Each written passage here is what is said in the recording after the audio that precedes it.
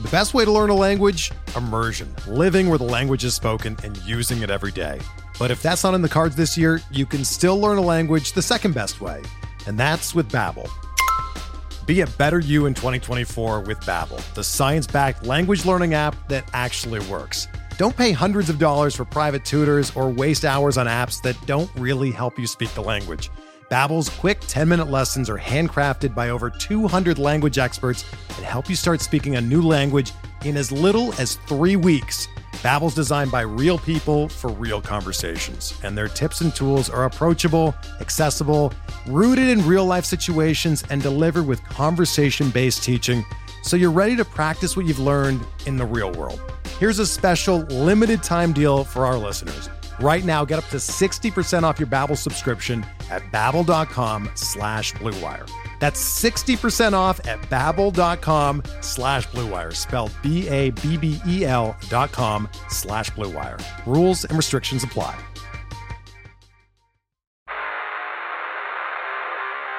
You don't want it, you don't need it, but you're gonna get it anyway.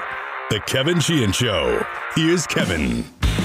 Boy, as we start the podcast today, breaking news this morning. Aaron Rodgers is out for the Packers on Sunday against the Chiefs.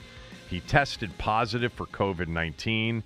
He has not been vaccinated, and therefore it is 10 days of being away from the team. The earliest he can come back is the day before the Packers play next weekend against the Seahawks. They had the huge matchup against the Chiefs at Arrowhead on Sunday. Aaron Rodgers is asymptomatic, but he is tested positive for COVID. Remember, the Packers had this breakout after playing Washington at Lambeau a week ago Sunday. We know that Davante Adams missed the game against the Cardinals, and Davante Adams, who was vaccinated, had a chance to put, back-to-back negative tests together in a 48-hour period, even though it was a short turnaround between the Sunday and Thursday night game in play. Now, he didn't do that, so he was out from that game. They had other players out. Remember, Lazard was out, and Joe Barry, the defensive coordinator, was out. Well, Aaron Rodgers is unvaccinated. He had made a comment during the summer saying that he was immunized.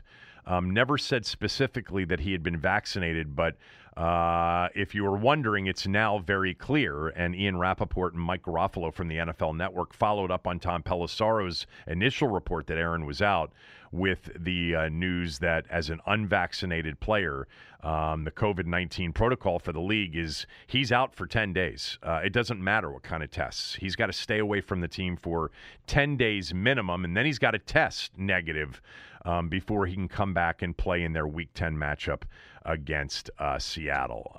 Big news there. That is, look, Davante Adams missing the game last Thursday night was probably the biggest COVID miss of the year. Obviously before the season started, there was a lot of discussion about will this be an issue, with players who aren't vaccinated and having to sit out 10 days. Personally, I know I suggested this back in August with Tommy. It didn't go over real well with Tommy, but whatever. I just, with the vaccination, being available, I think every single player should get vaccinated. I think everybody should get vaccinated. I'm a believer in your choice, your body, your choice. But really, as it relates to this particular business, I don't know why they're testing. Most people that go into work every day aren't being tested. And if they're vaccinated or unvaccinated, not every workplace is requiring you to be vaccinated, and they're not testing. This league, I think, would be better off if they weren't testing. But they ended up with a very significantly high vaccination rate, well ahead of the general population. And I'm sure that part of them was about, sort of being at the forefront and being in a leadership position as it relates to their business and vaccination rates, and to test and to essentially penalize more severely players who were not vaccinated. It was the incentive for many to get vaccinated. So I understand it from that perspective as well. But Aaron Rodgers is out, And again, he has been, by the way, part of the report was that he had been following all of the unvaccinated COVID-19 protocols to begin with, which meant, on road trips, he had to stay away from the team. There are lots of different rules for unvaccinated players that keep them away in some cases from the team in a lot of situations. But the big game this weekend will not have Aaron Rodgers in it. Last Thursday night, it didn't have Devontae Adams in it. It didn't have Lazard in it. But it did have Aaron Rodgers in it, and it turned out to be a hell of a game that they ended up winning. I don't see them winning with Jordan Love, do you, on Sunday at Arrowhead, even though the Chiefs have been far from impressive this year. Big break for the Chiefs. A team that's 4-4 and on the ropes a little bit in the AFC, a team that even though they won on Monday night, didn't look very good doing it. And you would think now they've got an opportunity, and they have a brutal schedule. The Kansas City does. As a 4-4 football team, they've got the Packers on Sunday, which now is easier. They have the Raiders, Cowboys, Broncos, Raiders, Chargers, Steelers, Bengals after that. I mean, it is murderer's row for Kansas City, but it just got easier getting to face Jordan Love and the Packers. And the Packers are going to find out about what they have in Jordan Love, and so will everybody else. The show today, sponsored by Window Nation. Call them at 866-90-NATION or go to windownation.com. The deal that they've got going on ends at the end of this month. It's buy two, get two free with no limit. No money down, no payments, and no interest for 2 full years.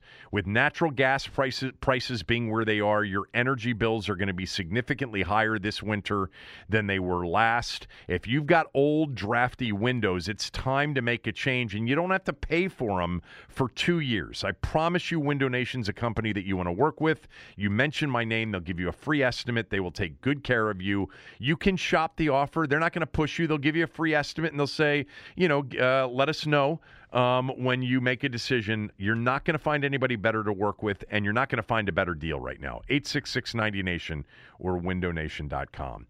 Kevin McClinton's going to be on the show with us today. Kevin McClinton was part of Gary Williams's first teams at Maryland, the probation years. The 89 season through the 92-93 season. The probation years where Walt Williams stayed in College Park and forever probably will be remembered as the single biggest reason that Gary Williams, at least Gary will point to that as the reason Gary was able to turn it around as quickly as he did coming off of probation. Maryland in their first year off of probation had a rough season. The second year off of probation, they were in the Sweet 16. And that started a run, obviously, that included 2 Final Fours and a national championship. Kevin McClinton played on those teams. Kevin McClinton's father, Harold McClinton, was the starting middle linebacker for the George Allen 1970s Redskins teams. God, I remember his father so well. Number 53. He was a hell of a player, and he died tragically in 1980. He was helping somebody on the side of a road fix a flat tire, and he was struck and killed in a very sad accident. And Kevin and Darren McClinton, and I know Darren, his brother, very well, have been great guys in the community. They were great athletes. Kevin played college basketball at Maryland. Darren played college basketball at James Madison for Lefty Drizel. Kevin's going to join us, and he's going to join us because he's a huge Skins fan, so we're going to talk about the team. He's a huge Wizards fan, huge Terps fan, and he's got a really cool new training facility business, that he will tell us about as well. Want to start with the trade deadline yesterday. There was nothing done by Washington. Wasn't a lot done, period, around the league. But there were interesting reports as it related to the Washington football team. We told you about the report that I think Ben Standig had that Washington was making Landon Collins available before the trade deadline. Well, nothing happened there. I have no idea if Washington tried to do anything at the trade deadline, if they got any offers for any of their players. I don't know. Maybe we'll find out today or tomorrow. But I doubt you'll hear much about what they were trying to do, what they were close to doing.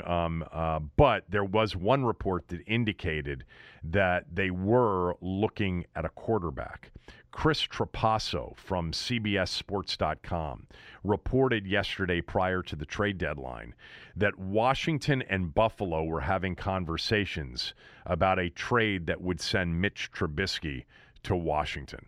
Nothing came of it before the trade deadline, but that report was out there from a credible reporter at CBSSports.com. Chris Trapasso has been kind of a draft guy, but has also been a guy that has been a solid reporter, at least according to the people that I talked to about Trapasso. I'm not going to act like I really knew a lot. I know the name. It's a familiar name, but I talked to a couple people and said, no, that's a legitimate reporting source.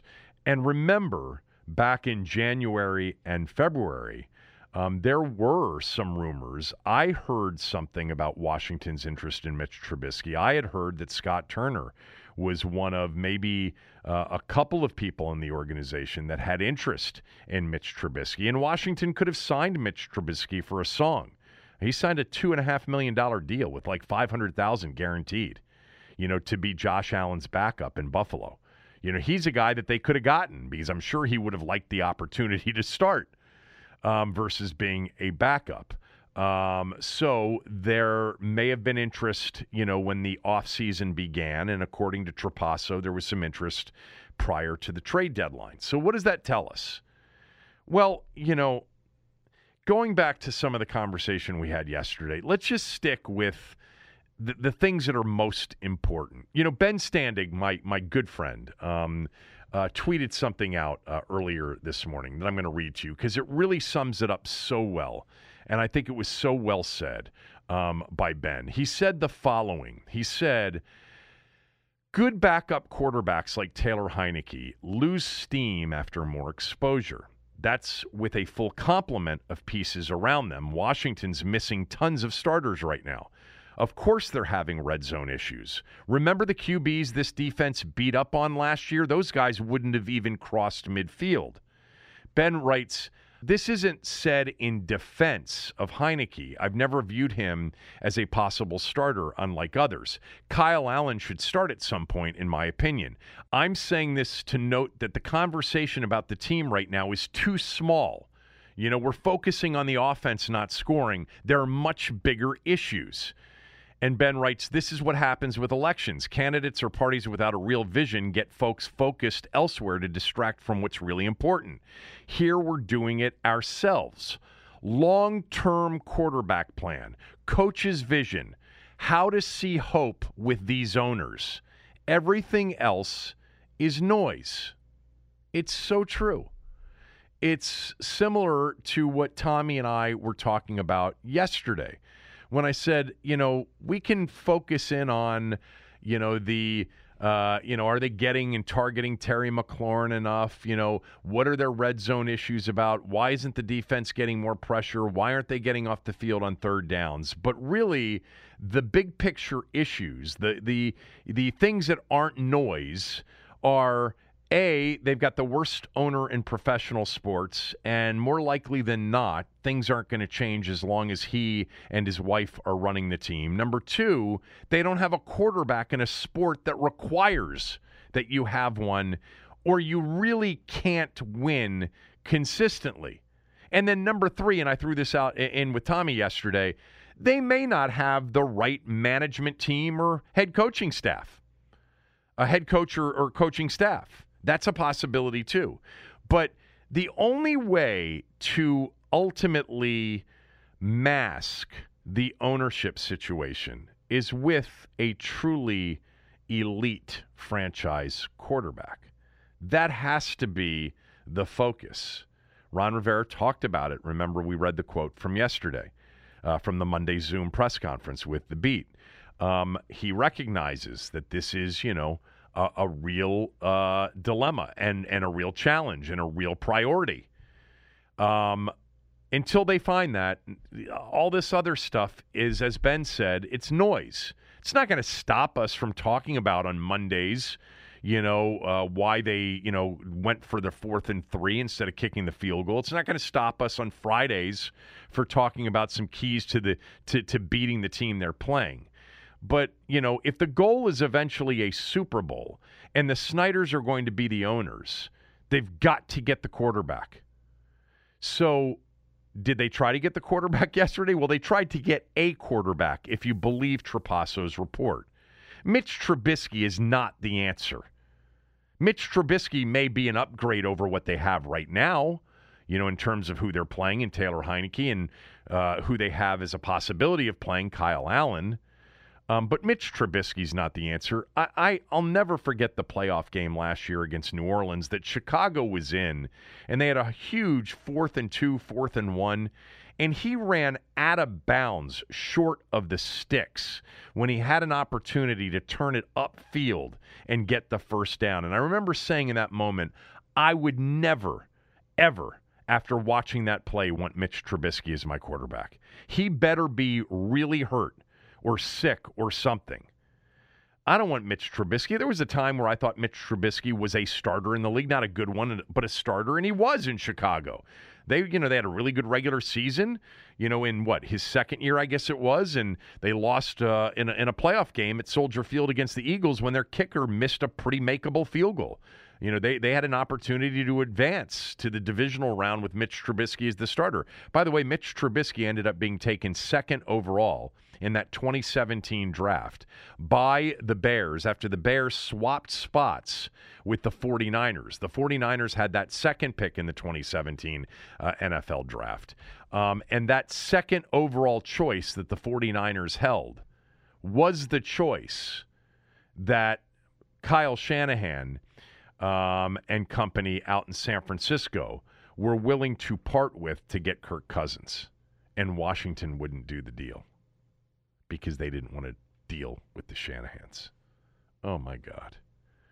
I mean, I still, the incompetence and the arrogance and the stubbornness associated with some of what went on and continues to go on is maddening. Think about that opportunity they had. Now, I don't know who they would have drafted. I don't think they would have taken Trubisky. But at the very least, if they weren't going to take a quarterback there, which they should have, Mahomes and Watson ended up going 10 and 11 or 10 and 12 or 10 and 13 in that draft, whatever it was. And remember, Kansas City traded up to get Mahomes. I don't know that they would have taken a Trubisky, but they could have, traded a spot back and picked up picks from the Bears. I mean, the Bears in that particular moment swapped spots and then had to part with 2 third-rounders and a 4th-rounder to move from 3 to 2, when the 49ers, more likely than not, weren't going to take Mitchell Trubisky anyway. So anyway, just a reminder about what could have been with that pick. And also a reminder that, Sean McVay and Kirk Cousins could be the head coach and the quarterback here in Washington, or Kyle Shanahan and Kirk Cousins. Some of you couldn't care less about that and wouldn't want it. Look at what we've had. You would have had competitive teams and maybe playoff teams the last few years. Anyway, Mitch Trubisky isn't the answer, but Mitch Trubisky is somebody they were interested in. They probably could have gotten Mitch Trubisky for, I don't know, a 4th-rounder or a conditional 4th/5th. I mean, he's a backup quarterback. By the way, I'd be interested to know why Buffalo would be interested in trading Mitch Trubisky for like a conditional mid-rounder when they are a legitimate Super Bowl contender. And you got to have a backup just in the event that Josh Allen gets hurt. And you need somebody. And Trubisky, I'm sure, is a fine, able backup. And maybe a low-end, 25 to 32 offensive team doesn't have a quarterback starter in this league, although he didn't get that opportunity in the offseason. But it just leads to this thought. Like, the big takeaway for me is they're trying. I'm not saying that's a big try. And I'm not saying that they haven't tried hard enough. But I think it's another indication, just like the Matt Stafford trade attempt with Detroit, that they recognize they need a starting quarterback. You can listen to whatever you want to listen to, and you can think whatever you want to think. Their actions were to try to trade for Matt Stafford. That is an admission of, A, we don't have a starting quarterback, or we don't have a good enough starting quarterback. And there's this opportunity out there for a top 10 guy that could totally turn around the fortunes of our franchise immediately. And I think if Matt Stafford were the quarterback here, I think Washington would be 4-4, worst case, maybe 5-3.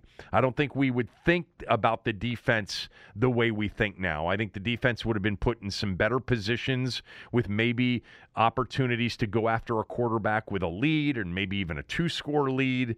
I still think the defense would have underperformed based on what our expectations were, but I think just the context of everything, of having a quarterback like Stafford and what the offense could have been. Look, they're moving the football with Taylor Heineke and a bunch of backups, as Ben pointed out.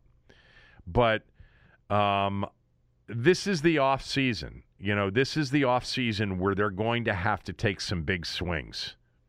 They're going to have to obviously think about the draft as a vehicle to draft, a quarterback. Hopefully they will love somebody or like somebody enough to take that person, either where they pick, which, right now looks like, an easy top 10 kind of a pick, or if they've got to trade up and be aggressive, trade up to take a Kenny Pickett, to take a Malik Willis, to take a Matt Corral, whoever it is by the time we get there. And things will change on the quarterback front for sure between now and, the end of April 2022. But that's their opportunity. The trade and the free agency route, well, the free agency route or the trade route is going to be the Mitch Trubiskys of the world. That's what you're going to get because no one else is going to want to come here. No one else. You're not getting Russell Wilson. You're not getting Aaron Rodgers. You're not getting Derek Carr. Okay, could you get Matt Ryan potentially? I guess, but I'm sure Matt Ryan might have some say. The Deshaun Watson thing is really a complicated discussion. For me, if you tell me that he's not going to be arrested, he's not going to jail, the commissioner's not going to suspend him for 2 years, only 1 or maybe half a year, I'm all in. All in. Now, I don't want, an evaluation of him to, produce a report from a psychologist that says this guy's got an addiction to, to happy ending massage parlors, because then the same thing will happen with him here. But if he's learned his lesson, if he is undergoing psychiatric treatment, if he's undergoing some sort of therapy, if he's eligible within a reasonable amount of time, I don't even care if it's a year.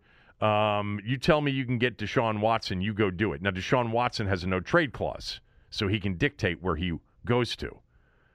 But bottom line is, really, the rest of the year, we're going to watch these games. We'll see what happens. We'll see if they're competitive. We'll see if he loses the team or if he keeps them in there and keeps them fighting. And hopefully there's the development of players, and you see, more of what we've seen so far in McLaurin and John Allen, and there's a big improvement from Chase Young and Montez Sweat. But really, it's about looking forward to what are they going to do at quarterback.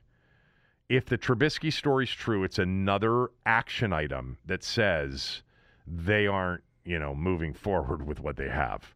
Those of you who have been living in the Taylor Heineke is going to be the guy, he's the answer. No, he's not. He's not the answer. Kyle Allen's not the answer. The battle between Taylor Heineke and Kyle Allen is really about who they're going to keep next year as a backup, more likely than not. And I'm fine with Taylor Heineke as the backup next year. But I need a couple of swings. And I think we'll get them. I'd be very surprised. Now, somebody called into the radio show this morning, or maybe it was a tweet that I read. I forget now. But the net of it was this, that Ron Rivera is a defensive head coach, and quarterback isn't the priority for him that you think it should be. And then another friend of mine texted me and said, that call was interesting because think about Rivera's background. He played for the Bears of the 80s. They had Jim McMahon as their quarterback. They won with defense. Cam Newton was a really good quarterback. He was there at number 1 in his first year in Carolina as the head coach. But I'm sure there were games where the quarterbacking was just okay and they still won. Like, does Ron actually believe that you can still build a Super Bowl contender without greatness at quarterback? I think he does. I think everybody does now. I think everybody realizes if you're really talking about trying to achieve a run, a period of, 7 to 10 years where you are in the mix, you are, above 500 every year, you're going to the playoffs virtually every year, and every third or fourth year, you've got a chance to win it all. If you're going to put yourself into that position, you've got to have the quarterback. As I've said many times, you can have a good season in the NFL. It's designed, the league is, for even the worst of franchises to have an occasional good season. A good season does not make you a good franchise. What makes you a good franchise is an organization that is set up culturally and from a football operation standpoint to have sustained success over a period of time. Washington's had the occasional okay season that's actually resulted in a playoff game. Pretty much always a playoff loss, but a playoff game. But they've never been a good franchise. And they may never be. We may be in this mode of just hoping that 1 out of every 4 years, everything aligns and they get what the league is designed to produce, which is, 9 wins and a wild card berth. But the way to get beyond that is to find the answer at quarterback. And I think they're trying. I think they're going to try. I think they did try. Maybe they didn't try hard enough. Maybe when Matt Stafford, when they lost Stafford to the Rams, which Mike Silver wrote was a stunning development because they thought they were very much in there.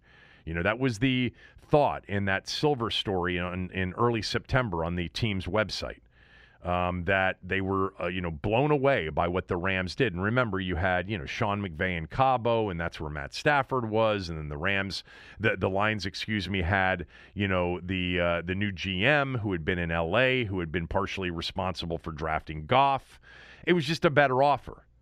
Now, you can say, well, they missed out on that one, but why not swing big for Derek Carr? Or why not swing big for Sam Darnold or Teddy Bridgewater? Or why did they end up with Ryan Fitzpatrick? Well, I think they did look into a lot of those things, and they thought Fitzpatrick was the best possibility for them now. And they didn't think that Dalton or Taylor or Bridgewater or Mariota or Darnold were their quarterbacks of the future. And Derek Carr wasn't accessible, or we know that pretty much Aaron Rodgers and Russell Wilson and Deshaun Watson really weren't accessible and weren't available. Watson may have been, but not to this team. So it's going to be, a period of time here where, if you're really still into this team and you're curious about what they're going to do, watch a lot of college football here over the final month and then through the bowl season. Watch some of these guys, because this is going to be the way to go get, someone that might give you a chance, because they have to come here if they're drafted here. Anyway, Trubisky to me is just another sign that indicates they recognize they have to find a quarterback. Now, if Trubisky was really the guy that they think was the quarterback of the future, I think they're wrong, but I do think somebody in that organization believes that Trubisky is a guy that they could perform well with. I do think that there's somebody in the organization that feels that way. By the way, I put out a Twitter poll today. The Twitter poll at Kevin Sheehan, DC. What would your reaction have been if Washington had pulled off a trade deadline deal for Mitch Trubisky yesterday? And I said, let's just say that it would have required a fourth rounder. And I gave 3 potential answers. Loved it, understood it, hated it. Understood it is 45.5%. Hated it is 44.6%.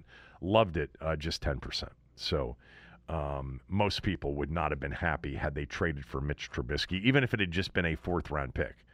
I actually would have understood it. And I wouldn't have thought that they had traded for the quarterback of their future, but I would have understood that they're going to start taking some swings and find out, with a player that would have had, by the way, 9 games left to play this year and to start for this team. And, during a bye week, could have gotten up to speed and potentially started against the Buccaneers. And for a 4th rounder, absolutely. That's why with Tua, and by the way, if you've watched Tua the last couple of weeks, I think he's actually improved. Stephen Ross, the owner of the Dolphins, stepped in and said no to the Deshaun Watson deal. So whatever their due diligence was, it wasn't worth the risk of whatever Houston was asking. And I think they've looked at Tua here recently and said he's getting better, which he has played better. But if Tua had actually been available for like a second or, a third and a fourth, absolutely. You got to start bringing in guys and finding out, and finding out what they are and what they might be for you. And you obviously have to do that in the draft. All right. Chase Roulier, by the way, on injured reserve. Fractured fibula with maybe some cartilage damage, too. I think I read this morning. Joey Sly, somebody sent this to me this morning, that Joey Sly, the kicker, was released by the 49ers. He kicked in Carolina for Ron Rivera. He's got a huge leg. I would imagine that we're going to start hearing reports of kickers being brought into Ashburn. There's no way they can trot Chris Blewett out there against the Buccaneers, right? No way. I don't see that happening. The college football rankings that were released last night, Cincinnati ends up being number 6 in those rankings, behind Ohio State, behind Oregon. It went Georgia 1, Bama 2, Michigan State 3, Oregon 4, Ohio State 5, Cincinnati 6. I'm surprised. I actually thought in this first run that they would give Cincinnati more respect for that win over Notre Dame, and that they would have been in the top 4, like at number 4, or maybe worst case number 5. It is really a big blow to Cincinnati and to Cincinnati fans, because if Cincinnati runs the table, more likely than not, they're not going to be in the playoff. They would have to root for Georgia to run the table, which would include a win over Bama. That would hang 2 losses on Bama. They've got to root for chaos in the Big Ten. Michigan State, after beating Michigan, loses to Purdue this weekend, and then Michigan beats Ohio State, and then Wisconsin upsets whoever's in the Big Ten championship game. So they got to kind of root for chaos there. They got to root for Oregon to lose a game.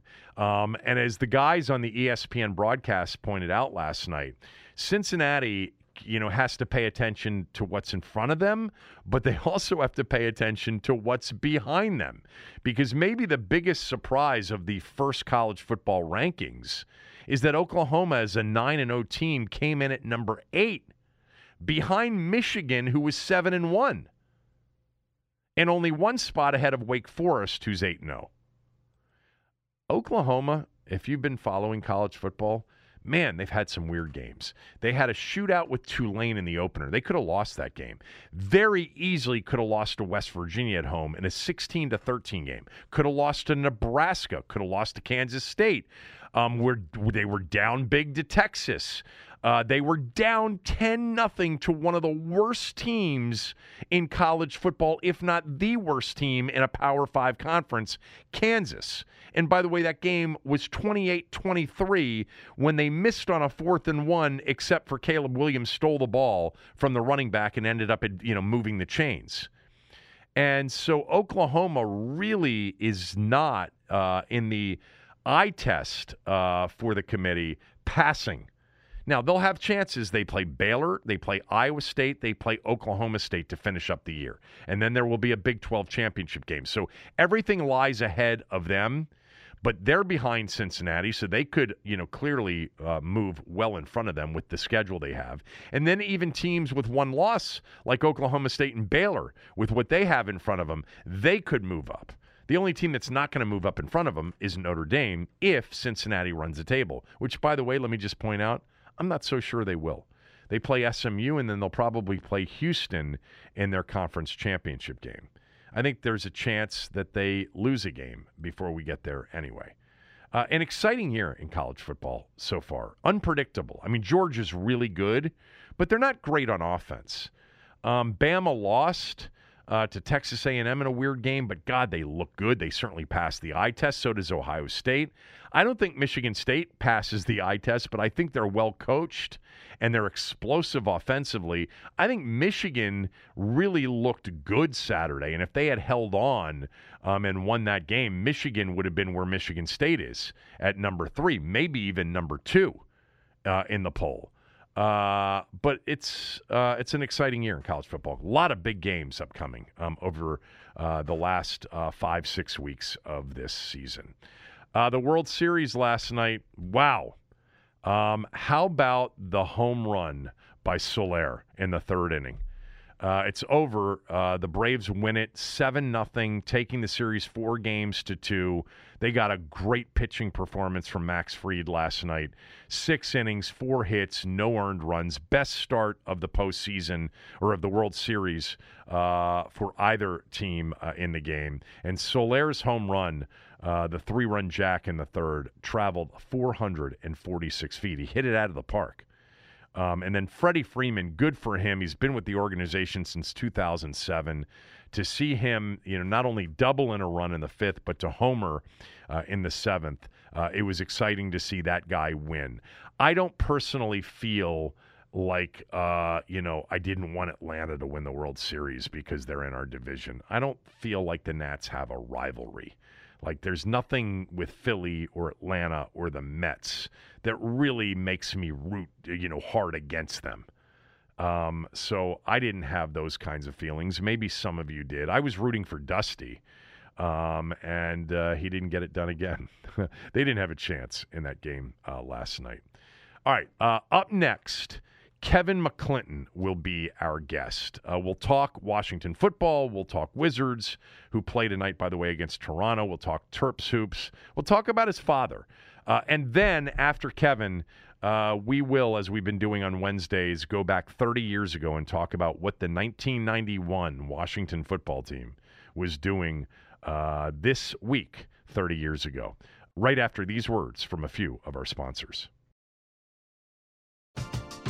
We're driven by the search for better. But when it comes to hiring, the best way to search for a candidate isn't to search at all.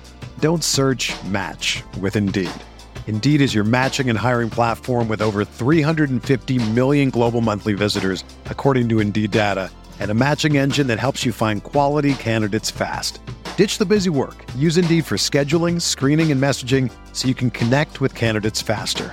Leveraging over 140 million qualifications and preferences every day, Indeed's matching engine is constantly learning from your preferences, so the more you use Indeed, the better it gets.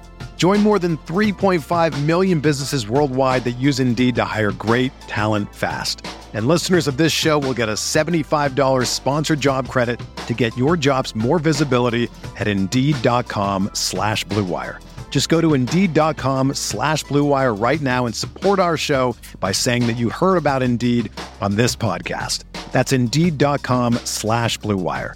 Terms and conditions apply. Need to hire? You need Indeed.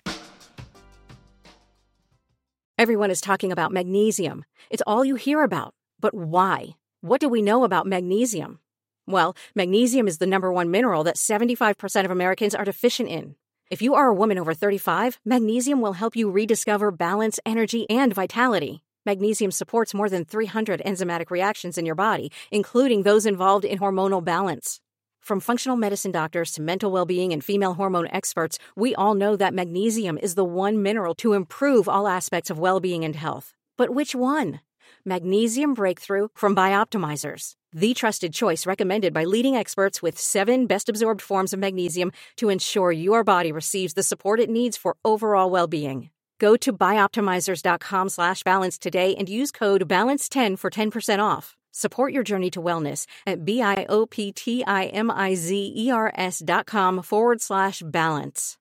Magnesium Breakthrough from Bioptimizers, your foundation to optimal health and vitality.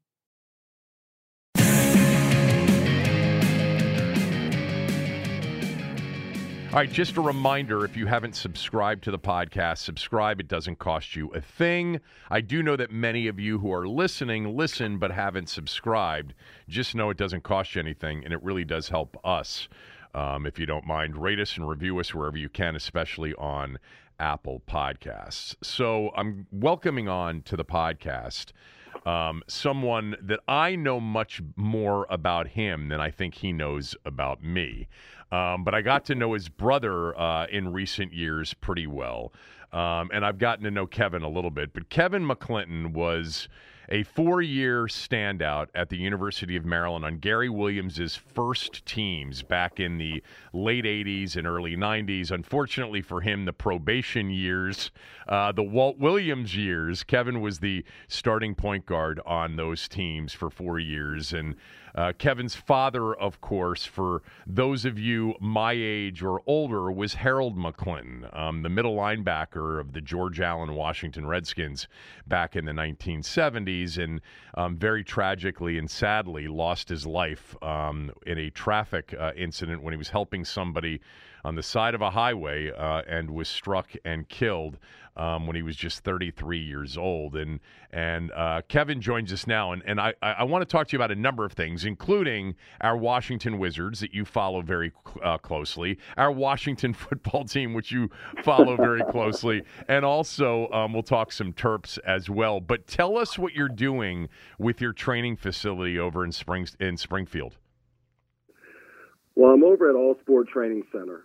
It's a youth training facility. It's in Springfield. And really what we do is we provide a resource for kids ages 8 to 18 that are interested in, just staying fit, staying healthy, and that might be interested in improving their skills, whether or not it's basketball, baseball, football, soccer, you name it. What we do is we put a program together with our high-performance trainers geared towards strength conditioning as well as speed and agility. It's just something for kids to be able to do if they're looking to, just improve their skills, if they're looking to crack the starting lineup, if they're looking to take their game to another level. We put a program for them based on that. So especially coming off COVID, a lot of kids last year weren't really active, so for us to be able to provide a resource and an opportunity for kids to be able to get back into it and to improve their skills, that's a big part of what we do. So, I'm excited about it. It's a 12,000 square foot facility. We have some 5,000 square feet of open space. We have 3 batting cages for baseball. We have a weight room, and then we have half a basketball court. So there's a lot of things that we can do. But for the most part, it's really providing kids an opportunity to work on their skills and to stay fit and healthy. So what kind of trainer are you? Do you take after your basketball coach, Gary Williams? Are you demanding or are you much more laid back? I think a little bit of both.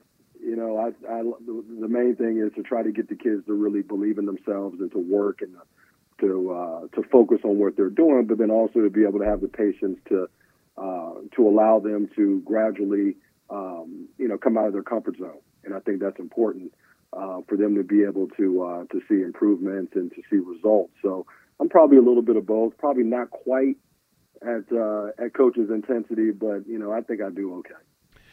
Tell everybody, Kev, how people find out about it. You can go over right on. You can go to allsporttrainingcenter.com.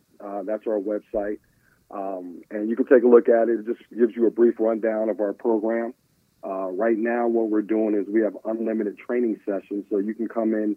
Our training program is any time between 4 and 8, 4 o'clock to 8 o'clock Monday through Friday. And then on Saturdays from 9 to 1, you can come in for an hour and you get your speed and agility and you do your strength conditioning. So you can come in and just take part. I mean, it's only $99 a month for unlimited training sessions. So we're running that promotion until the middle of November. So it's a good opportunity for kids to come in at a good price and get some top-notch training. But you can just go to allsporttrainingcenter.com and sign up, or if you're interested, you can always reach me at kmac2211@gmail, and I'll give you more information about it. All right. You can also call them at 703-942-8786, 703-942-8786.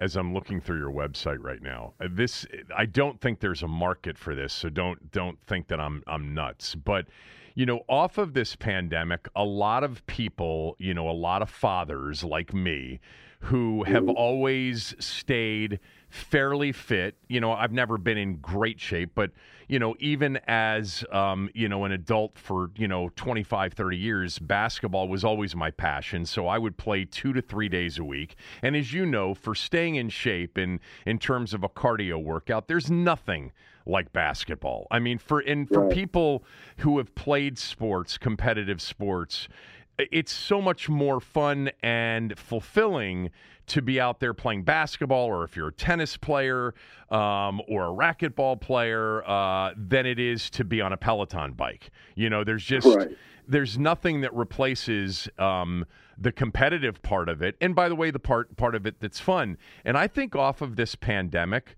I can tell you that personally, I'm in the worst, I'm not in great shape, and probably as poor a shape as I've been in. I gained weight during this pandemic, not like a significant amount, but, I've always thought, God, I'd love to get back. I have a Peloton bike, and a lot of people out there do various things, but I wonder if there's a market, probably not a big one, for adults to work and train, when it comes to basketball training. If you can't find a pickup game anymore because you're in the midst of a pandemic, and a lot of people and a lot of those games went away. I had a weekly game for 12 years where it was at least weekly, if not twice a week, with the same group of 15 to 20 guys. 12 would show up, an hour and a half run, and then we'd go out and drink beer and eat pizza afterwards and solve all the world's problems. But a lot of those opportunities aren't the same anymore. It would be, I remember when your brother and Kevin's brother, Darren McClinton, who played at James Madison for Lefty Drizel and had a long international professional career, when he would have his gym open wherever he was, if one of my sons was there, it was just fun to watch the workouts and then just to shoot around on the side to get a little bit of a workout in. So do you ever think about, or have you catered to adults? Well, it's funny you say that, because what I'm in the process of doing right now in our facility is putting together a 3-on-3 league. Now, the court we have at our facility is half court, but it's more than sufficient to be able to put together a 3-on-3 league. And I think now what we're seeing is basketball, especially with the success of, Ice Cube's 3-on-3 league. I think what we've seen is a lot of people are gravitating to that. It's an Olympic sport, for God's sake. Yeah. So, it's I love 3-on-3 basketball simply because it really it shows how the game is supposed to be played. You know what I mean? And there's a lot of moving, there's a lot of screening. So it's to me, I think it's more conducive to guys my age and being able to play and get a good workout in. So I'm putting that together as we speak right now. But there is a market for that. There is a market for adults like myself and yourself to be able to come and get a workout in. And I think people are a little hesitant right now coming off this pandemic, so they don't really want to be around a lot of people, I guess, so to speak. As it used to be, where you just go and just play, pick up, and I got next, and you keep going. But I think we're gradually starting to get back into it. Health clubs are starting to pick back up in regards to their members and clients and things of that nature. So hopefully it'll continue to ascend to the point where we're able to get back into being able to play pickup like we used to. But, yeah, we're putting together programs for adults as we speak. Yeah, I mean, think about it. Pickup basketball, the sweating, the contact, all the shit that's coming out of people's noses and mouths and the antibodies that you probably built up in doing that, over time. But you said something that is so true.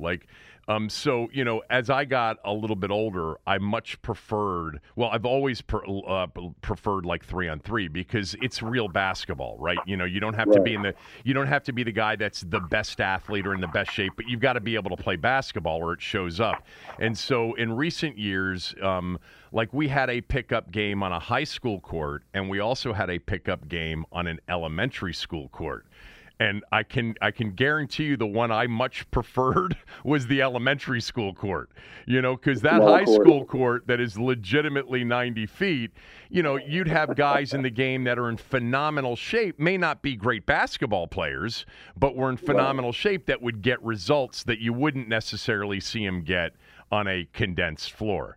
But anyway, enough about me and enough about you and your business. I wish you the best of luck, and I think people should absolutely take advantage of it. Let's talk about some of our teams. First of all, where are you right now? I mean, you grew up in the area. Your father played for the team. You grew up in Silver Spring. You went to Springbrook. You were always, a Redskins fan. Where are you right now in terms of your passion level for the team? Ooh, boy, I tell you, I never thought it would get to this point, Kev, because I've been behind them for years, ever since I can remember. And, when people talk bad about them or there was always talk about them being, just dysfunctional, I always took up for them and I always said, yeah, but, this is what's going on. I always try to look at the brighter picture or, the silver lining. But right now, I just don't know. I don't know what's going on. I just see a lot of things that other organizations don't have to deal with. We can't just sit and watch a game on Sunday and just be content with watching our team. There's always something coming out on Monday or during the week that has us talking about something else other than football. And when it gets to that point, then you start to wonder, and it's gotten to that point where you're just like, you know what, I'm done, and I haven't gotten to that point yet. I don't know if I ever will, but, there are definitely other options that I have on Sundays that I may prefer other than just watching and just being frustrated, because you just find yourself being frustrated to the point like, why is this happening to our team? Like, we had an organization that was it was the epitome. It was the top of the line back in the 80s and the early 90s where, we're right up there with the 49ers and some of those teams. And, to have such a great coach that we had in Joe Gibbs and what he did for our city, and just to see it just go downhill in the matter of 30, it's been a long time where you have generations that don't even know or remember the great Redskin teams. And when you have that and you're just listening to the national pundits talking about how bad the organization is, it just makes you feel really, really frustrated. And I think that's where I am. I'm just frustrated because I think we can be better. I just think we have to do things better. I think it starts with our front office, and I think it ends with the players. The players have to be better. The coaches have to be better. And that's not, we don't ask for much. We just hope for more. And I think that's really where I am right now. We don't ask for much. We just hope for more. That's well said. And I think even those that, asking for much almost seems like a fruitless exercise. And I think, for a lot of people, even hoping for more, they've gone down the path of that so many times and been not just disappointed with the results, embarrassed by the results and embarrassed by the behavior and everything else. I think that's part of it. You remember and I remember an organization that not only won, but was, a first-class outfit in every way, in the way, their executives were and the way their players handled themselves. We can nitpick some of the people and some of the players along the way, but they were always thought to be one of the smartest and classiest organizations. And I think, the problem with this particular era of Dan Snyder is they're like the opposite of a lovable loser. Like, I think if it were just the losing, they would have lost a lot of fans or people would have been less interested. But, the Cubs lost forever and they were lovable losers. This is the opposite of a lovable loser. It's a hateable loser in many ways because of all the stuff, like you said, like, you're waiting on Monday and Tuesday, what's going to drop this week? Right. And by the way, embarrassing was the way it used to be. Now it's just like, I think people are just numb to it. And that's the worst thing. I had a conversation with Jason Wright, the team president, I don't know, a couple of months ago. And, he said, there's a lot of anger. And I said, no. I said, it's apathy. It's worse. I said, anger is an emotion. If people are still angry, that's good. You still have a chance of turning them around. There are too many people that are indifferent. They're Right. apathetic, and that's when you've lost them, and it takes a hell of a lot to turn them around. Now, I think the Sean Taylor thing reflected, if anything got people pissed off that haven't really cared recently, it was the handling of the Sean Taylor thing. But yeah. So where are you on the quarterback situation? And I was hoping they would make a trade. I heard that there were some rumors about Mitch Trubisky. I was hoping they might do something there, especially going into a bye week. But, I understand where they are. I don't think they really want to put a lot of investing. They don't want to invest a lot in the quarterback position, especially with some big contracts coming up and trying to make some decisions about what they want to do along that defensive line and things of that nature. So, I think as long as Heineke is, I like Heineke. I think he's a gamer. He makes plays that we haven't had at that position in a long time.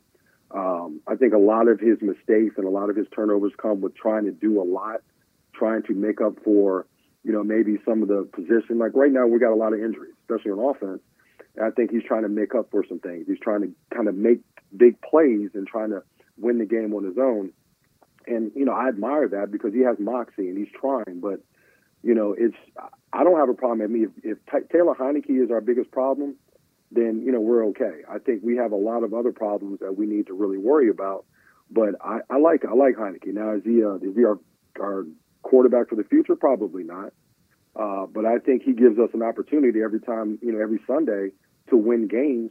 It's just a matter of the pieces around him doing their job and supporting him, which is where I think right now we're lacking. So we'll see. But I'm a Heineke fan. I like him. I think he's got a lot of moxie and a lot of courage. And I think he's doing well for us. What happened to the defense this year?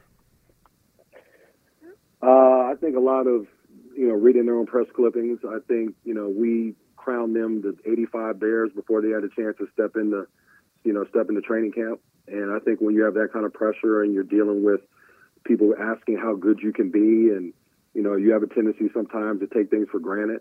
I think the main thing is, we moved some things around, which I didn't understand. Like, Cam Curl was a tremendous strong safety last year, and we move him to free. And we bring Landon in, not to say, Landon's taking his share of criticism, but I think that when we put Landon in there, that, we weaken some positions, and, I think that was one of the things. I think our scheme, I like our scheme. I think I like what Jack Del Rio is doing. I just think that, we need to continue to progress in it. I like to see us get more pressure. I like to see us blitz a little bit more, especially with our corners struggling like they are. William Jackson is going from being a great man corner to all of a sudden we're asking him to play zone. I don't know if that's the issue. That's what we're paying him to do. So from a defensive standpoint, from a schematic standpoint, I think we have to find a way to help him get comfortable and do what he does. And that's all coaching. I mean, you have to be able to put your guys in a position to succeed. And if you're paying a guy $13, $14 million a year and he's been a man corner, and then all of a sudden you ask him to play zone and learn different techniques, I don't know if that's the best way to go. So I think we're asking guys to do some things they're probably not used to doing or not comfortable doing, and it's showing up. But I think they're getting better. The last couple of games, I think we've seen improvement, but unfortunately we're 2-6. And, now we've got to figure out a way to get out of this hole when you got Tampa Bay coming to town in a couple of weeks. So that's going to be tough. Can you kick field goals? I've been working. I played soccer when I was younger. So, I'm 50 years old. I don't know how much length I have in this leg, but, I think I can knock down a 35, 40 yarder if needed. So did you, I don't know the answer to this. Did you and your brother play football at Springbrook? Or just basketball? I played football. You did play football? I played. Yeah, Darren never played. I played football. I played my senior year, and that was the only year I played. And I actually did pretty well. I got recruited to play at Maryland by Coach Duffner. When he was at Holy Cross, he came to my house and he asked me to, he wanted me to play at Holy Cross. And then he got to Maryland, and he asked me to play. While I was at Maryland playing basketball, he used to come in and ask me all the time if I wanted to play football. And that just wasn't anything I was going to do. But, I had a pretty good senior year. What position did you play? I played wide receiver and defensive back. We won the state championship state championship that year, beating Churchill, and I actually won MVP of the state championship. So, if I had to do over again, Kev, I might have played football, but I only played 1 year, and I was content with that. So, I was the only one. Gary wouldn't have let you play football, would he have? Oh, absolutely not. Yeah, there's no way. You were how much older than Sean Springs were you? I'm a couple years older than Sean. Okay. I'm a couple years older than him. Yeah, many of you who are listening know that Sean also played at Springbrook. One of the real, me as a MoCo guy and having grown up in Montgomery County and having gone to high school in Montgomery County, Springbrook really is one of the iconic, Montgomery County high schools. Always was the Blue Devils and the sports programs there, in the 70s and the 80s and the 90s were always great, and I'm sure they've had great teams since. So, all right, so let's switch subjects. Are you a believer? It's only 7 games. How much of a believer, I guess, is the question, are you in the Wizards? I love what they're doing. Wes Unseld Jr. has come in, and I think he's doing a tremendous job. I love the players that they picked up. I'm a big Spencer Dinwiddie fan. Yeah, Always have been. Me too. I think he's he's smart. He's tough. He plays both ends. I like the leadership he brings. I'm a big Montrezl Harrell fan. I've always been a Montrezl Harrell. I just like he brings an attitude to this team that I think we haven't had in a long time. He brings a toughness that I think every good team has. And he knows how to play. I mean, you can't be a 6th man of the year and not know how to play basketball. I mean, he's a good player. He doesn't complain. He does his job. He whatever his role is, he does that. He just brings toughness. I think it takes a lot of pressure off the players that they've gotten. Even Kuzma. I think Kuzma is averaging a double-double. It takes a lot of pressure off Bradley. Bradley doesn't have to go out and score 30 points a game. He can score, I think he's averaging 24 a game right now, where he can just go play basketball, and he doesn't have to play as many minutes. He's got guys that that can help him out. They're deep. I love KCP, what he brings. He comes from the Lakers, so he brings that championship mentality. Kuzma as well, like I've mentioned. I think he just had to get away from LeBron and the Lakers and kind of just be who he is. And I think Coach Unseld is allowing them to do that. But they've got a really talented team. The main thing with the Wizards has always been their defense. Can they play defense? Because they can score. It's just a matter of whether or not they can play defense. But if they can play consistent defense with the way they score the ball, I think they have a chance to definitely be, to be a legitimate force in the Eastern Conference.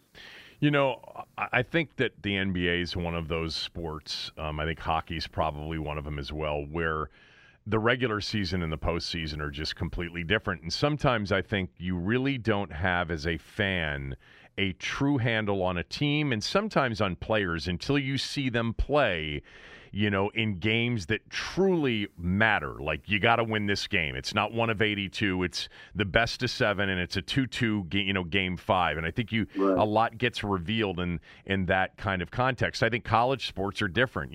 Every single college football game is super important. Same with the NFL. College basketball, with many fewer games, you get a better sense of players and teams in the regular season. You don't necessarily have to see it, in a one-and-done NCAA tournament. In fact, it's probably the opposite, right? Because sometimes you see really good players and good teams, and they have one-off night and they're out, in the tournament.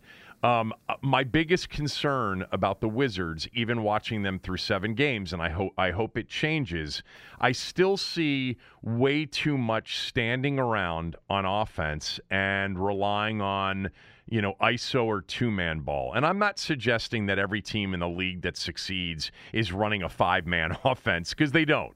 But I still see too much of that reliance on spread the floor and let's let Brad or Dinwiddie, now, create. And I just don't know if that holds up in a best of 7 against a really good team. Yeah, I 100% agree with you. I think I think the main thing is the NBA. That's how the NBA is. That's how, if you watch every team play, they play like that, where they'll spread the court and they'll get a high ball screen, and, point guard will try to get downhill, drive, draw, kick, that type of thing. You only have so many Golden State.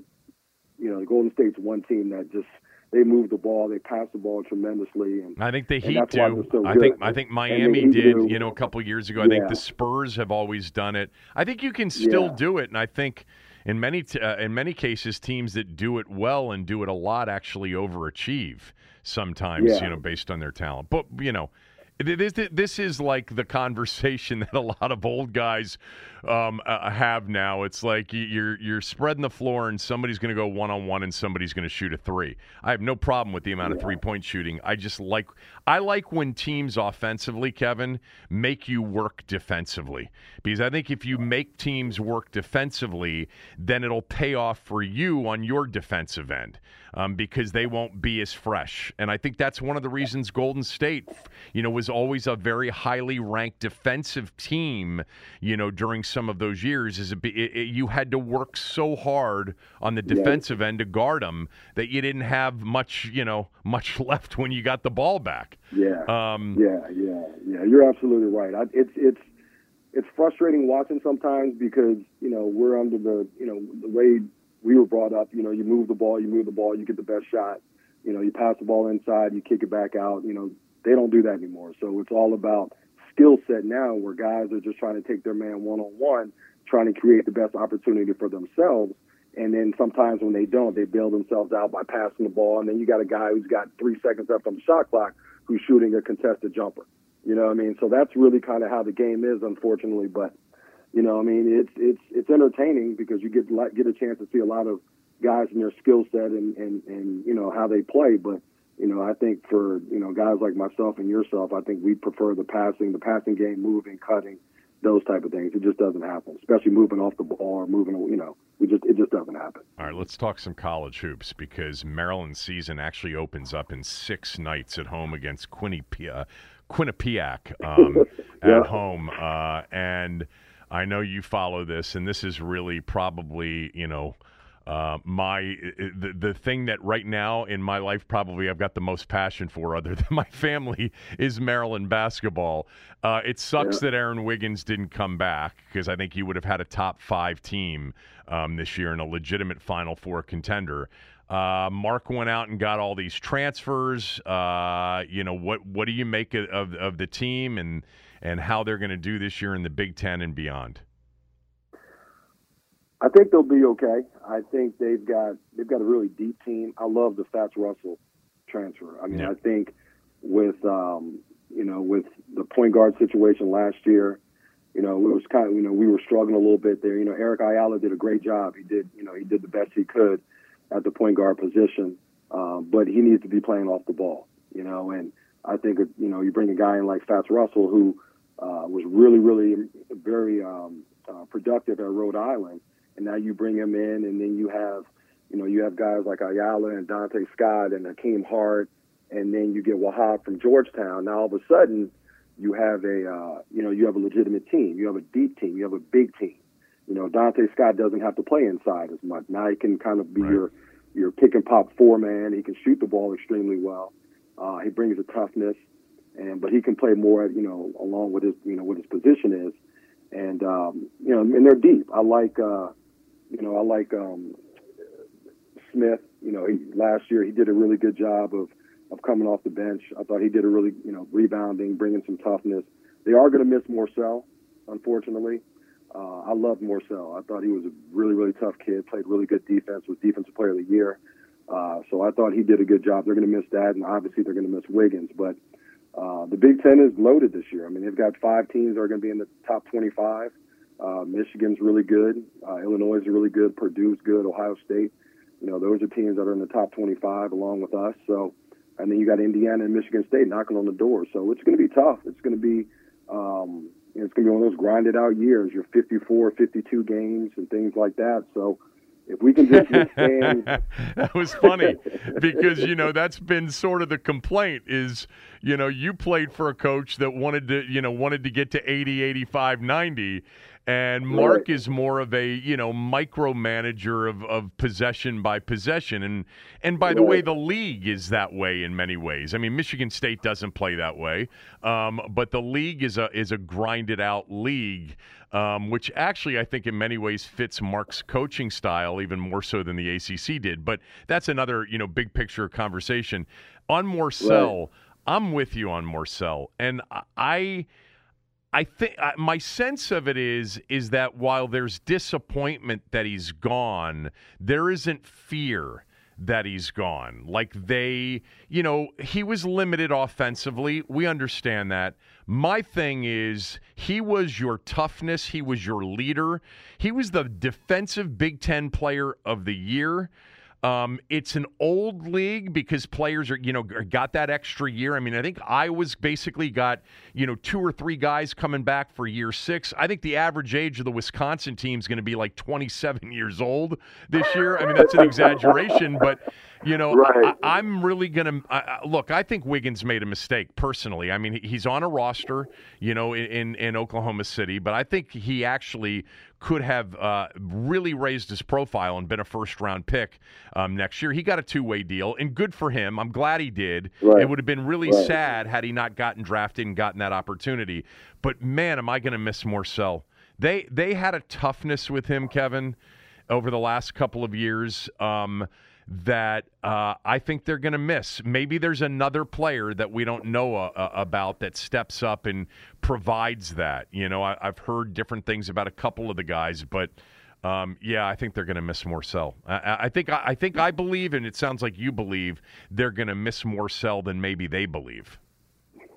Oh, absolutely. You just have to have a kid like Morsell on your team. He doesn't ask for a lot of touches. You don't have to give him the ball as much. He's going to go get his points either off, offensive rebounds. He's going to run the floor offensively. So you don't really need to get him involved offensively. But defensively, he was a problem. He's strong. He's quick. He's athletic.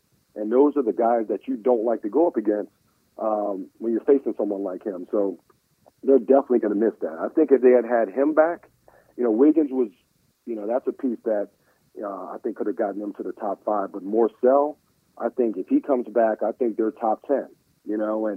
And especially with this team, I think he definitely would have made a mark, defensively, and then as well as in transition. But they're going to miss him a lot. I think people don't realize how much they're going to miss him. But like I said, they've got a good team.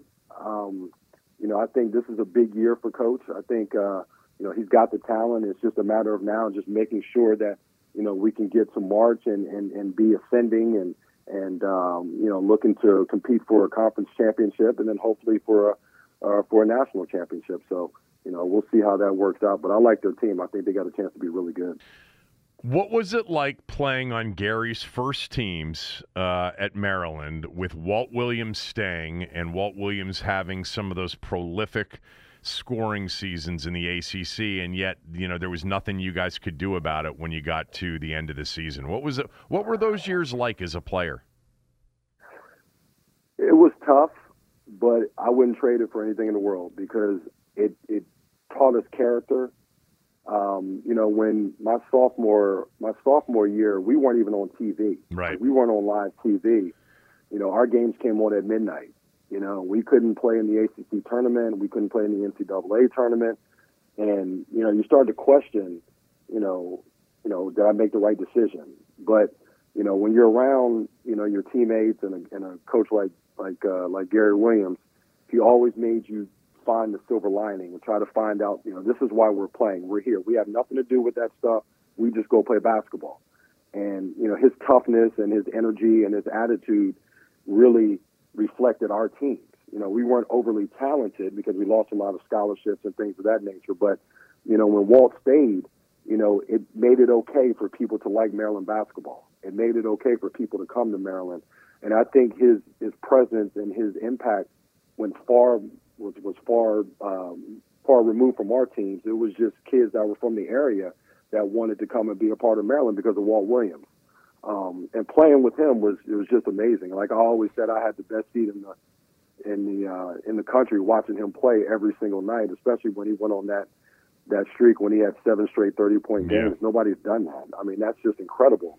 And everybody knew he was getting the ball, and they still couldn't stop him. And but it was just a great time. We had some really good players, and we were just in the ACC at that time was just a beast. It was just amazing, the teams that we were competing against every night. I think my freshman through my senior year, there was an ACC team in the national championship every year. Duke 3 times, and then Carolina. So that just goes to show you how powerful the ACC was back in those days. Well, it's one of as an alum and as a fan, it's one of the regrets about the Duke-Maryland rivalry that really developed over the years is that Duke's greatest team with Leitner and Hurley and Hill and Thomas Hill and Brian Davis and all those guys, Parks, all those guys. You guys played them, but you weren't eligible for the postseason. The year that you talked about not being on TV, correct me if I'm wrong, you guys didn't even get to participate in the ACC tournament that year. Right. But you got to play, debatably some of the greatest college basketball teams in the history of the sport, those Leitner, Hill, Hurley teams. And there's one game in particular that I remember, and I remember you had a great game. And I was, before I got you on the phone, I was looking to try to see if I could find the box score of this game, and I can't find it anywhere. But the game that you guys played, and I think it was it was on television, so it was the year after the no ACC, no television year. I don't know if it was your senior year or junior year, but the game that you guys played at Cameron Indoor when Duke was #1 in the country, and you had a great game, and you guys almost pulled off a massive upset. And you guys were a good team that year. You had beaten some people. You had tested some people. But do you remember the game I'm talking about? Absolutely. It was. I don't know what we were. I think we were 25, 26 point underdogs, and we went down there, and we always played Duke tough, and nobody gave us a chance to win, but we lost by 2, and Walt fouled out, I think, with 4 minutes left in the game. Yeah, and we were down 10, and we lost 91-89, and I had probably the best game of my career. Right. 25 points, 11 assists, something like that. And we almost had them. And we had a chance. We had the ball. We had the ball with the chance to win, and we turned it over at the end. So, and they ended up winning the national championship that year. So, and then we lost to them in the ACC tournament by 6. It was a close game in that game too. Yeah, that was your that was your best game. That was was it overtime or double overtime, or it was overtime? No. Was it regulation? No. We lost them in regulation, 91-89. 91-89. Yeah, I knew it was high scoring. Those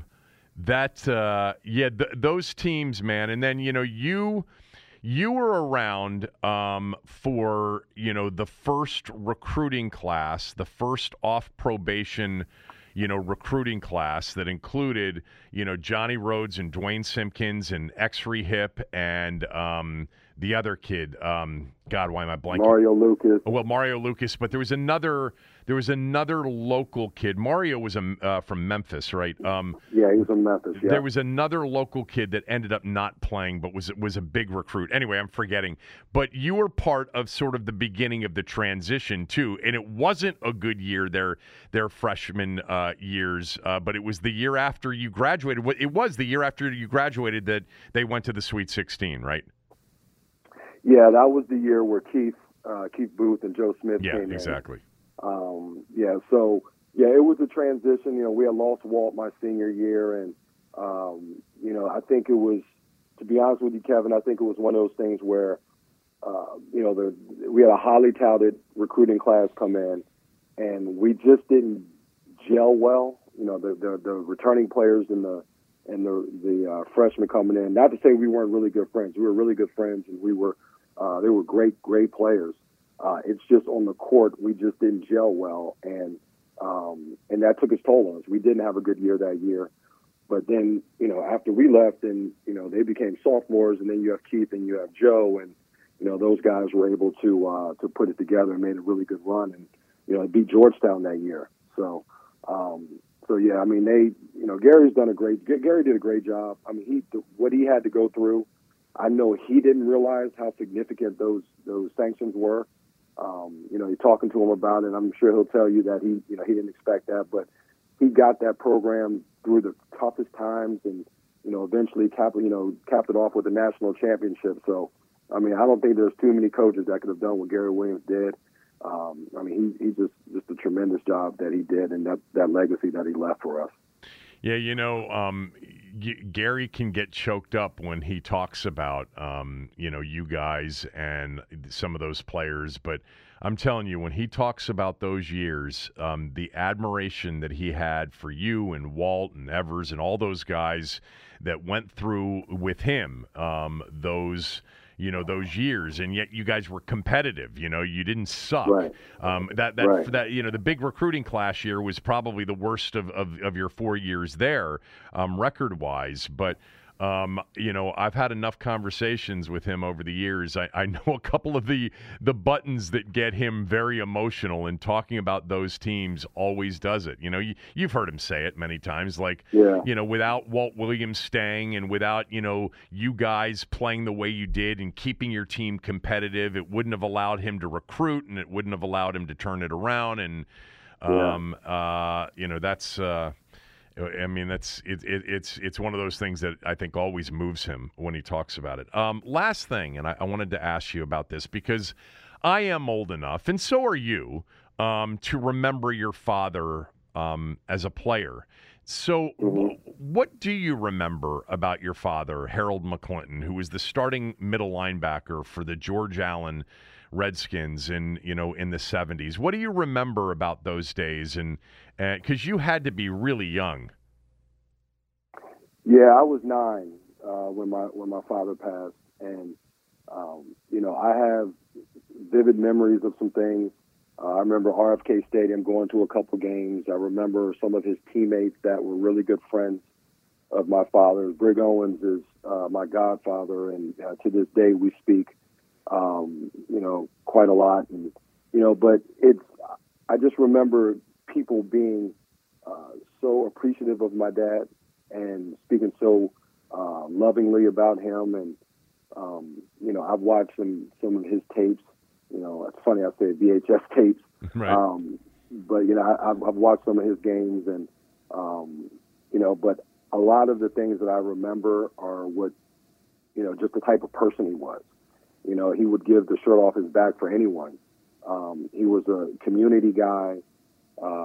He was always speaking at banquets, and the night he got hit, he was actually down at at a jail talking to inmates, and and then unfortunately coming back home, stopped off to help someone who was disabled on the side of the road, and then got hit by a drunk driver. So that story, and people still to this day come up to me and tell me how much they really appreciated my dad and what he meant to the community. And outside of just the football, he was a good football player. He played 10 years. He came from a small black college, Southern University, and so for him to be able to play 10 years, he was drafted by Vince Lombardi. So for him to play 10 years at a position like middle linebacker just showed how tough he was and how hard he played, but he kind of symbolized what those teams were back in the day. And so that's what I remember, and just people being so considerate and so just really appreciating who he was as a football player, but more importantly as a human being and as a man. I'm reading as you're talking, I'm listening to you, but I also pulled up your father's Wikipedia page, and he died on Halloween night, 1980, when he was struck by that drunk driver on Interstate 295.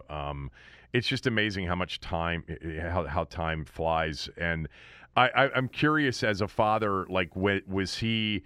Did you guys feel the pressure to play sports? Did he want you to play football? You said you didn't play until your senior year. You were an athlete. Right. You were a great basketball player. Right. What were some of those, influences he had on your sports, et cetera?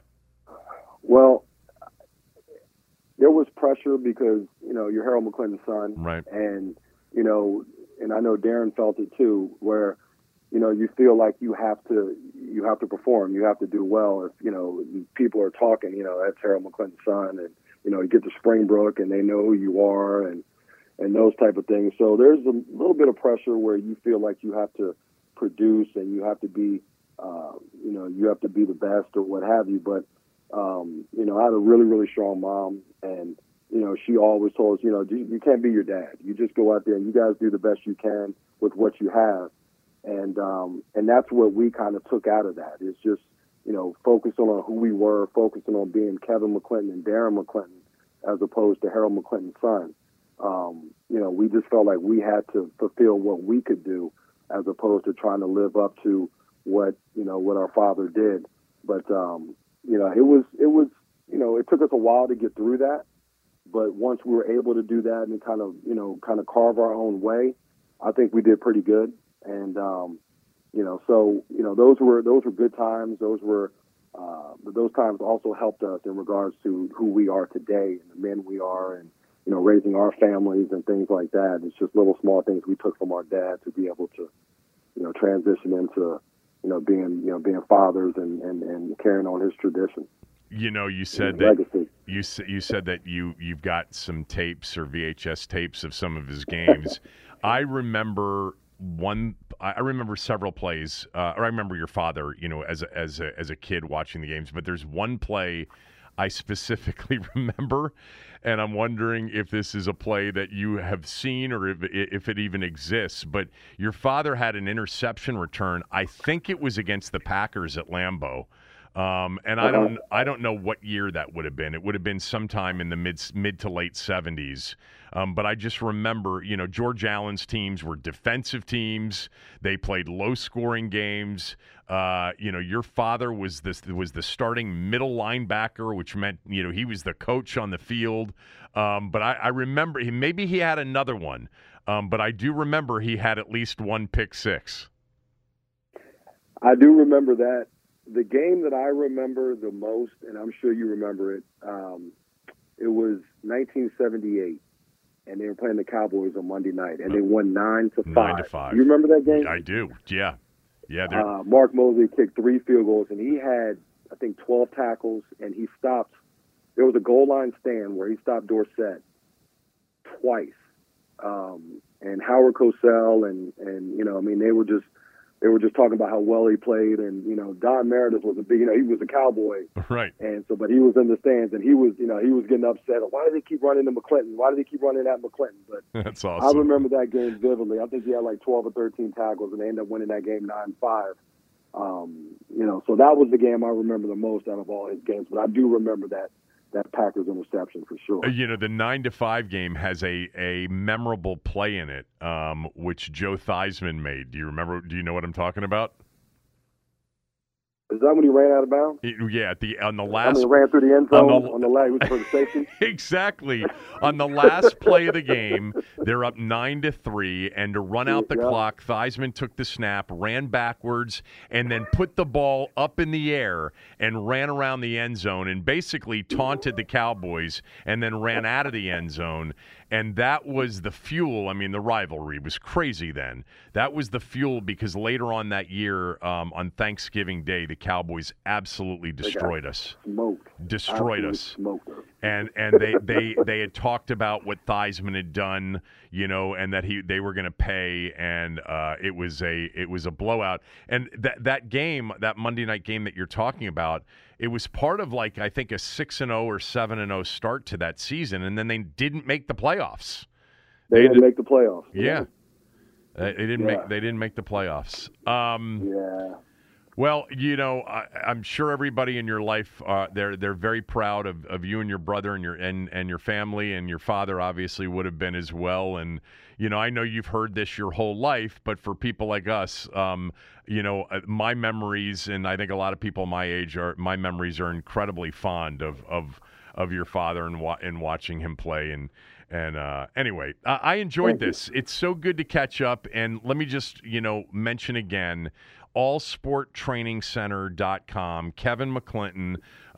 This is, something he's involved in and phenomenal for kids. So go to allsporttrainingcenter.com. Call him at 703-942-8786. And are you, by the way, are you and your brother still doing the podcast or not? No, we stopped after the pandemic, when the pandemic hit. But it's funny because we were talking about the other day as far as getting another podcast. So I think we're going to probably do another podcast and just talk about a lot of the stuff that's going on in sports. We could talk about this Washington football team, and the Wizards and Terps and all that stuff. So stay tuned. We'll probably put something together here in the near future. All right. We'll let you know for sure. This was a pleasure for me. It's really good to catch up. Tell your brother hello, please. Will do. Thanks a lot, Kevin. Appreciate you. Kevin and his brother Darren, great guys, and have done a lot with young people in the community. It was good to catch up and have a conversation with Kevin, and I wish him the best with his business for sure. Anyway, up next, our trip down memory lane continues. 30 years ago today, Washington was 8-0, and they were about to face 7-1 Houston.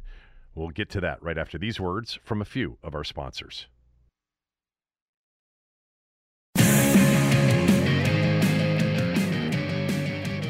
This trip down memory lane back to the 1991 season today is presented by my friends at MyBookie. Go to mybookie.com or mybookie.ag and use my promo code KevinDC, and they will double your first deposit. They're giving away free money, guys. Even if you already have a place where you're wagering right now, take advantage of this offer. You deposit $500, they'll put $500 additional dollars into your account to wager with. Deposit $1,000, you're going to end up with $2,000 to wager with. As I've mentioned to you many times before, if you're taking this seriously and you're doing it right, you shouldn't have one place where you're gambling.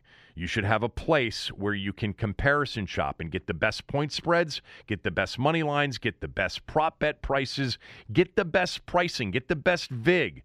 All together, and MyBookie is an avenue for you to do that. MyBookie.com or MyBookie.ag. Use my promo code KevinDC. They'll double your first deposit. They're also offering referral bonuses. So if you refer somebody, you're going to get 250% in a bonus on their first deposit, and it's unlimited on how many people you can refer. These are great deals right now in this, arena. Being able to get your first deposit doubled, being able to get 250% bonuses on referrals. This is a great opportunity if you're into this. Go to MyBookie at mybookie.ag or mybookie.com and use my promo code KevinDC.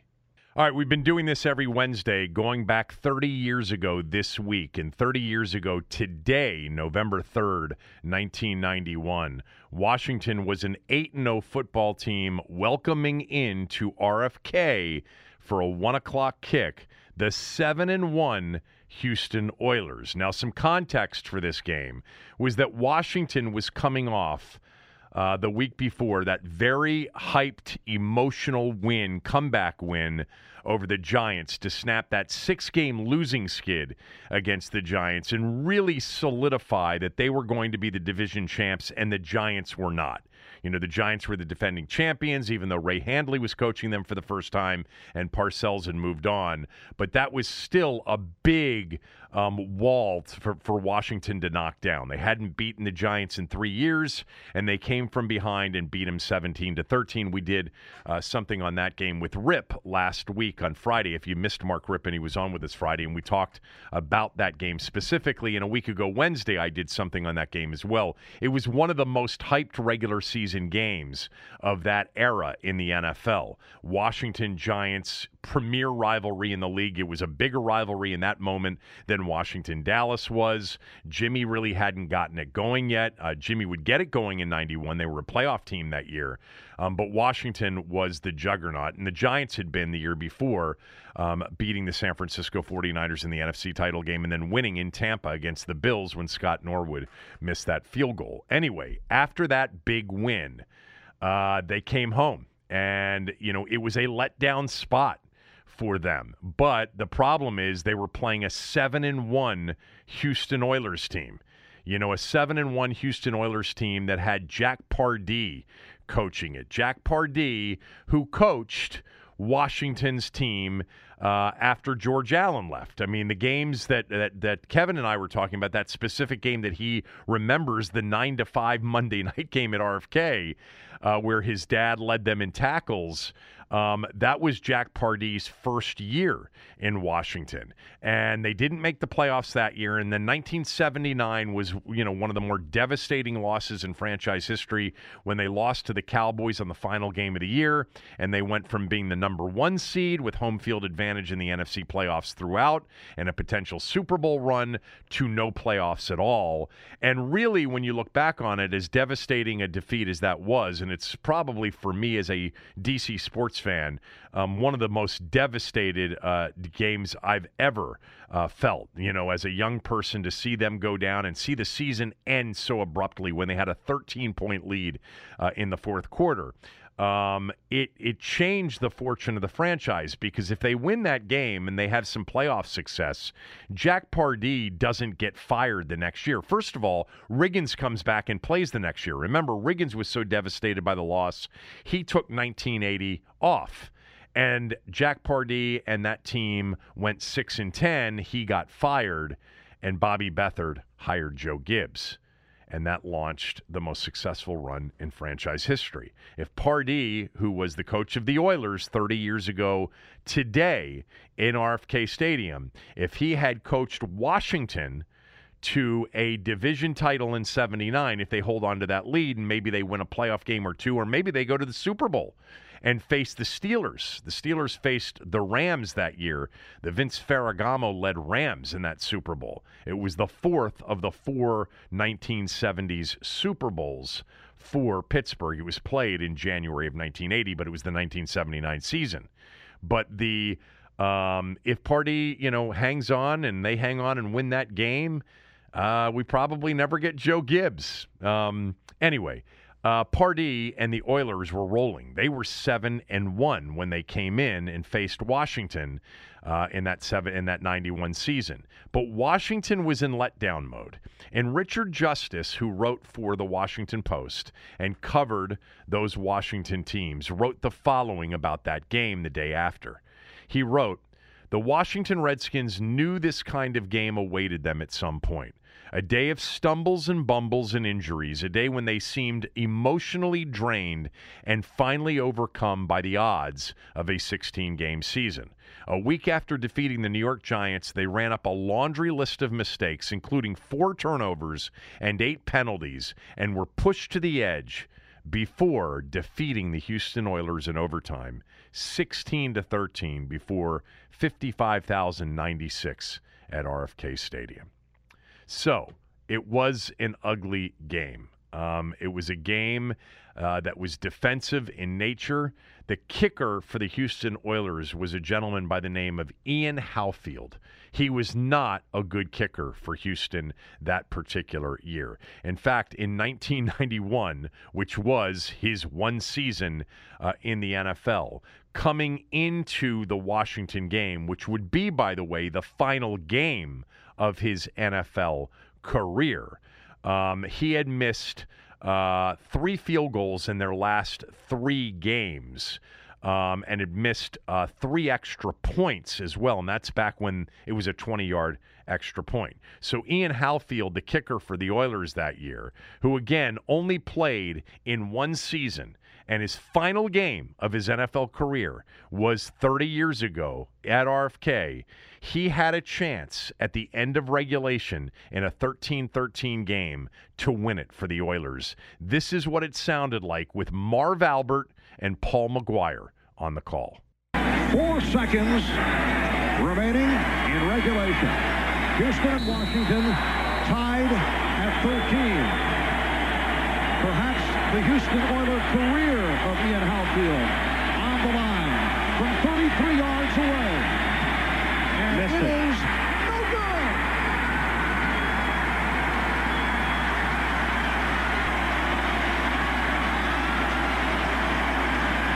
He just hooks this ball. Watch this. He pulls it all the way out. I mean, it's not missing by a little. He missed it by a lot.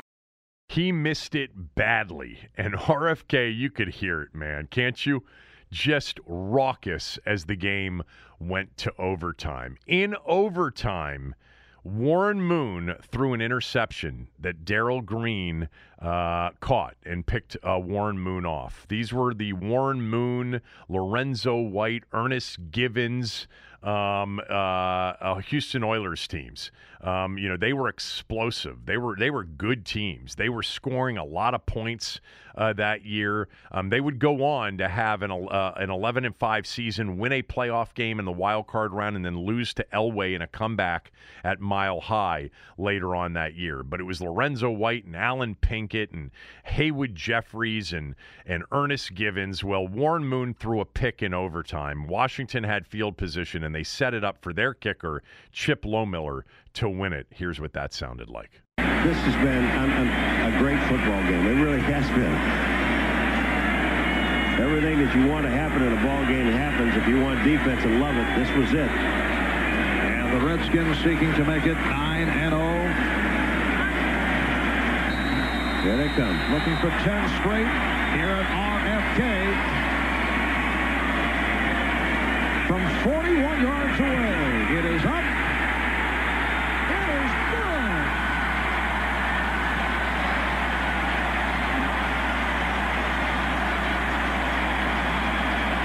And there they were, 9-0 on the year, and now people were really starting to talk about, a potential perfect season. They had survived a letdown game, an opportunity for Houston, who was a really good team, to come in and beat them. They had them really where they wanted them. Washington became just the 12th NFL team since World War II at that time to go 9-0 to start the season, and they were drained. Gibbs said after the game, quote, "These two teams are awfully close. I'm drained after last week and now this. We overcame a lot of adversity out there, losing our 2 tackles and all. It was a wild day," closed quote. Other quotes from that game, Jack Pardee, the head coach, who was back in RFK for the first time coaching since he had been fired, said, quote, "We're very disappointed. I'm real proud of this team. We had a great performance. We showed poise and maturity. We had chances. We just didn't end up on top. I thought our kicking game had been superior all day, but it's unfortunate that the game often comes down to kicking, which it did." Mark Rippon, after the game, had this to say. The quote from Rip was, quote, "It's a win, but not a real pretty one. I'm not tickled to death about it. You could feel we weren't in sync for a lot of the day. We got out of here with a win, and you go home feeling a lot better than if you had lost it," closed quote. Well, they weren't in sync that day, but they were 9-0. And the next week, Atlanta came to town for a regular season matchup. It would be the first of 2 matchups with the Falcons that year. And Washington not only got in sync the next week, they had a record offensive day. That will be next week's look back on the 1991 season when we get to it next Wednesday. All right, that's it for the day, I guess. Back tomorrow with Tommy.